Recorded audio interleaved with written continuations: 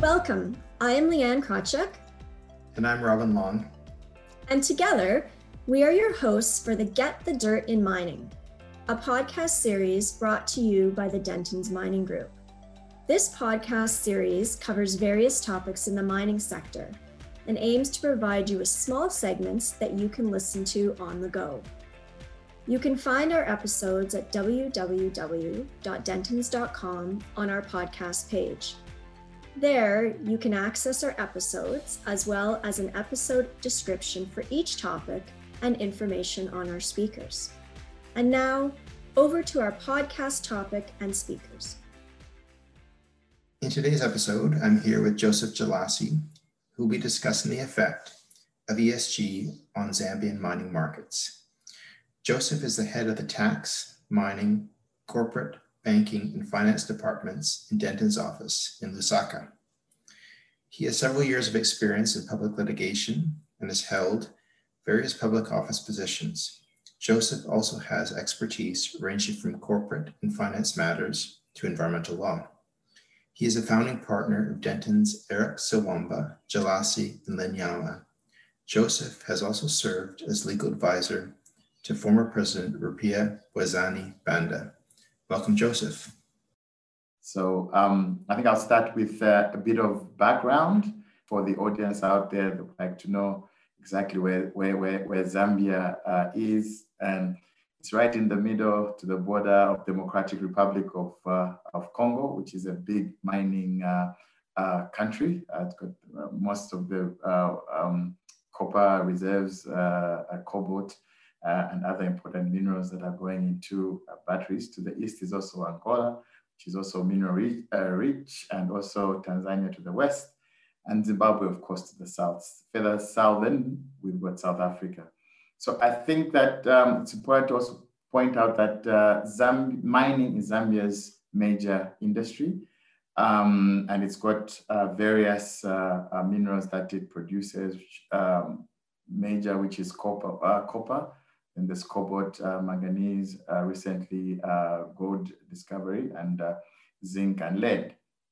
Now, mining has been going on in Zambia, modern mining, for about 100 years. And I think it's quite important from the not only Zambian perspective, but the African perspective, to bring this to mind that most of this mining has got a lot of legacy issues. So when you talk about ESG, one cannot run away from the fact that Zambia has got a lot of, and most other African countries have got a lot of old underground mines. And these, of course, present issues in terms of, these were mines which were not regulated in the stringent regulatory regime that we currently have, but now, of course, will be expected to comply. So these are major issues in terms of the feasibility of ESG and in terms of perhaps the modifications in whatever form would have to be taken, but the history is quite important.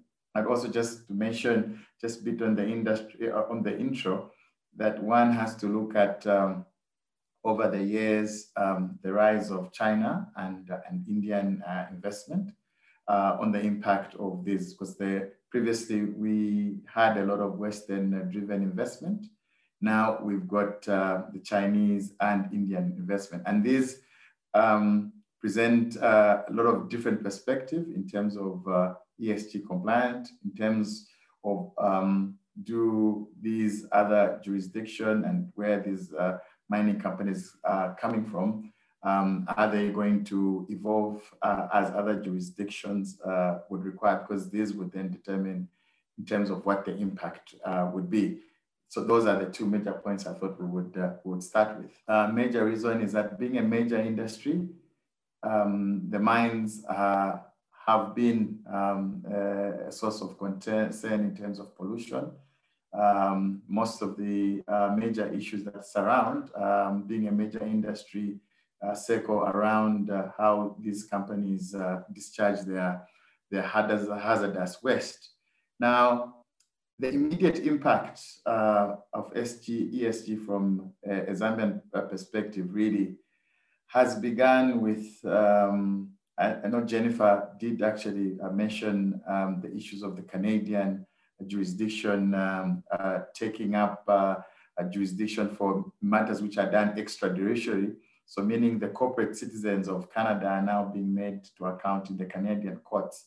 So Zambia was one of the cases that countries that involved the now famous case of Lungowe versus Vedanta Resources, which is a decision of the Supreme Court.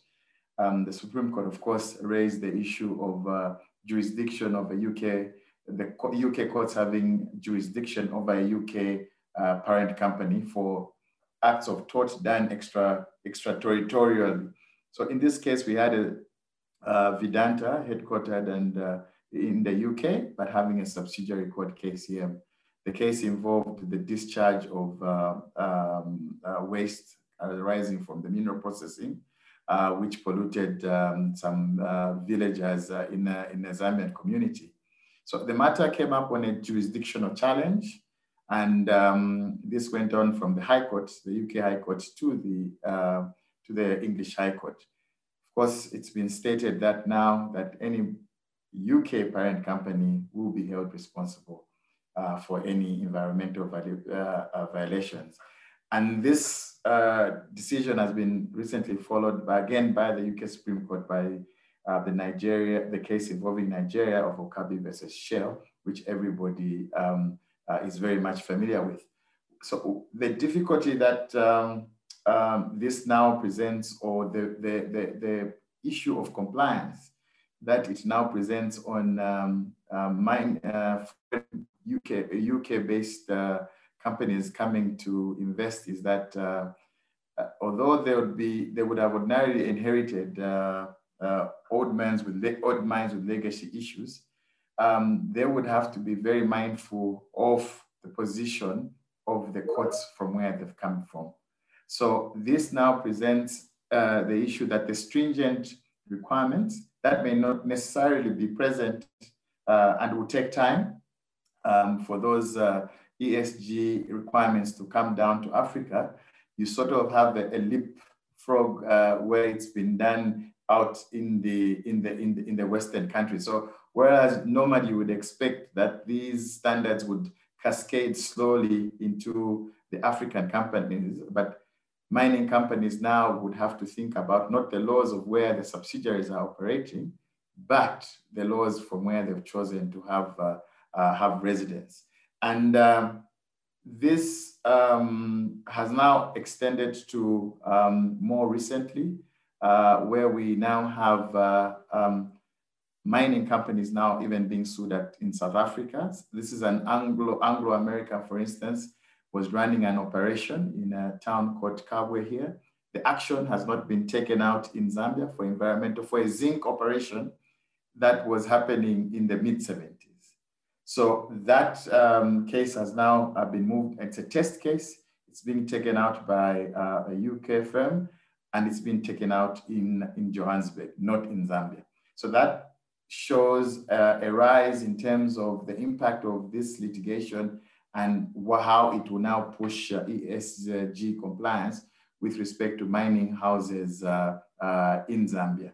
So locally, of course, there is also now a push arising from these decisions from the UK, from Canada, in terms of having a sensitivity.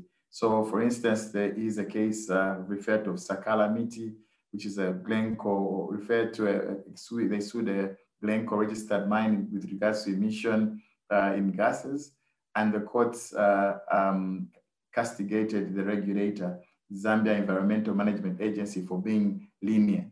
So it is expected that the rise of ESG is going to heavily impact. And I think the mining companies, the earlier that they start getting their ESG compliance, will be the better for them. So the questions that driving this environmental litigation. So the issue of ESG and how companies are being looked at, whether they are responsible corporates, has now led to fertile ground for litigation funders.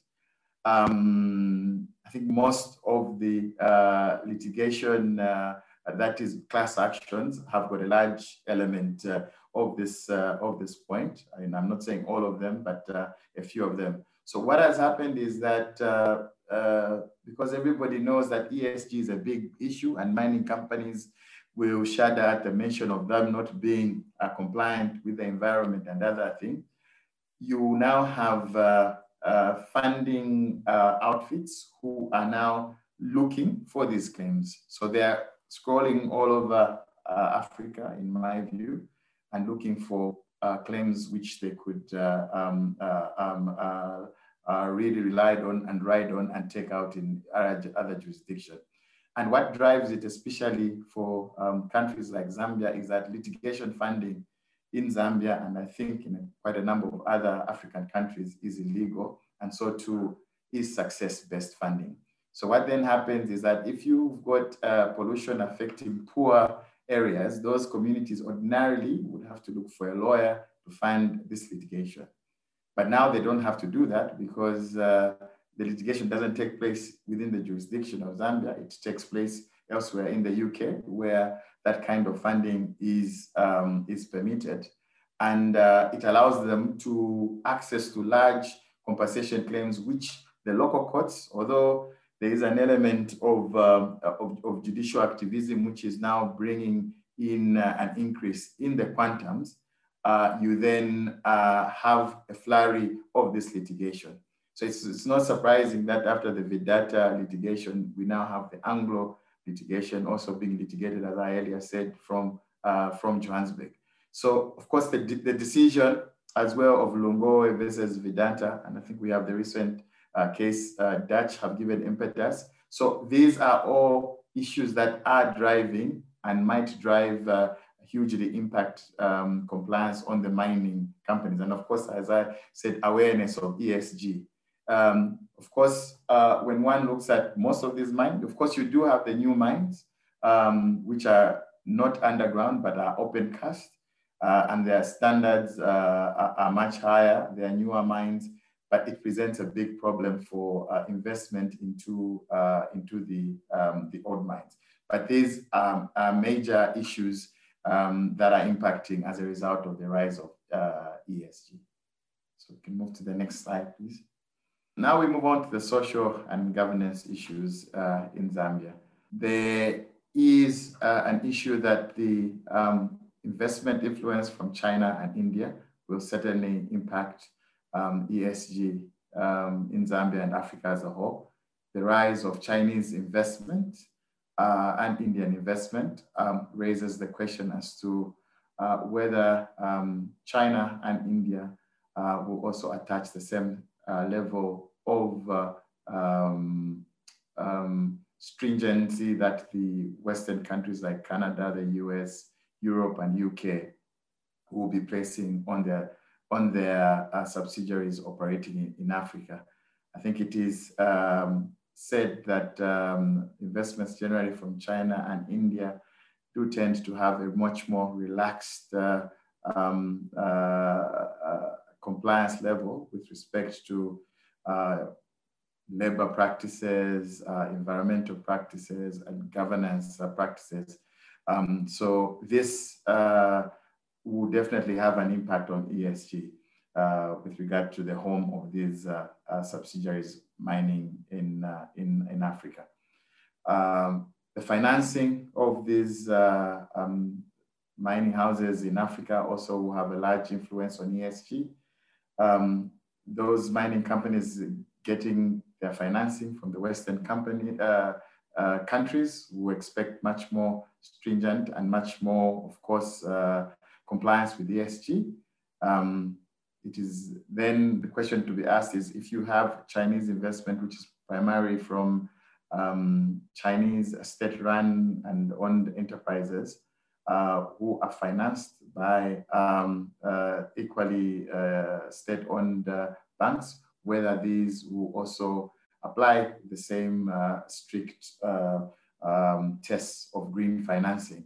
So this definitely will draw a line from where we see here in terms of where one gets one's financing, whether it's from the West or whether it's from the East. Environmental litigation, as I have said, is having a huge impact for entities out of UK, Europe, as Jennifer now said, also Canada.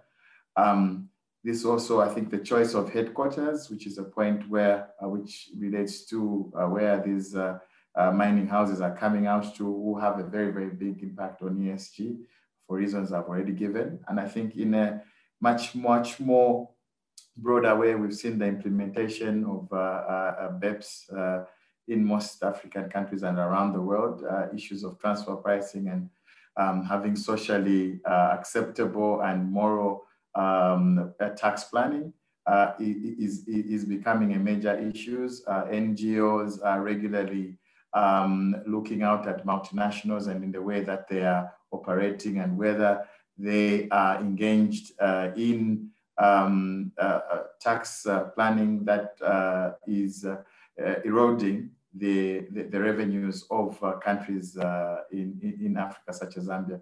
An example of this kind of pressure will be that recently Zambia did terminate its double tax treaty with Mauritius purely because it believed that the number of multinationals would rather be headquartered purely to get to pay the barest minimum. And these are the issues that touch on ESG that we feel will have a major impact on ESG in Zambia and Africa as a whole. Tougher employment and occupational health legislation. Here in Zambia, there has been a move to strengthen the employment law, give the inspectors much more power to make the mining entities have much better mining practices. Like I said, certain influences, investments from the East have generally been seen that those entities have not implemented measures which allow those businesses to carry on profits with internationally accepted employment practices. Anti-corruption and anti-money laundering is also having a major impact. So these are the effects, the social governance issues that we expect to impact on ESG, I think, on Zambia, and I think in a broad sense, speaking across Africa. Thank you, Joseph. Much appreciated. Dentons is a global law firm that provides services to clients worldwide through its member firms and affiliates. This episode isn't designed to provide legal or other advice, and you shouldn't take or refrain from taking action based on its content. Our speakers on this podcast, or any other professionals in our group, will be pleased to speak with you on today's topic or any other related topics. Thank you for listening, and stay tuned for other episodes.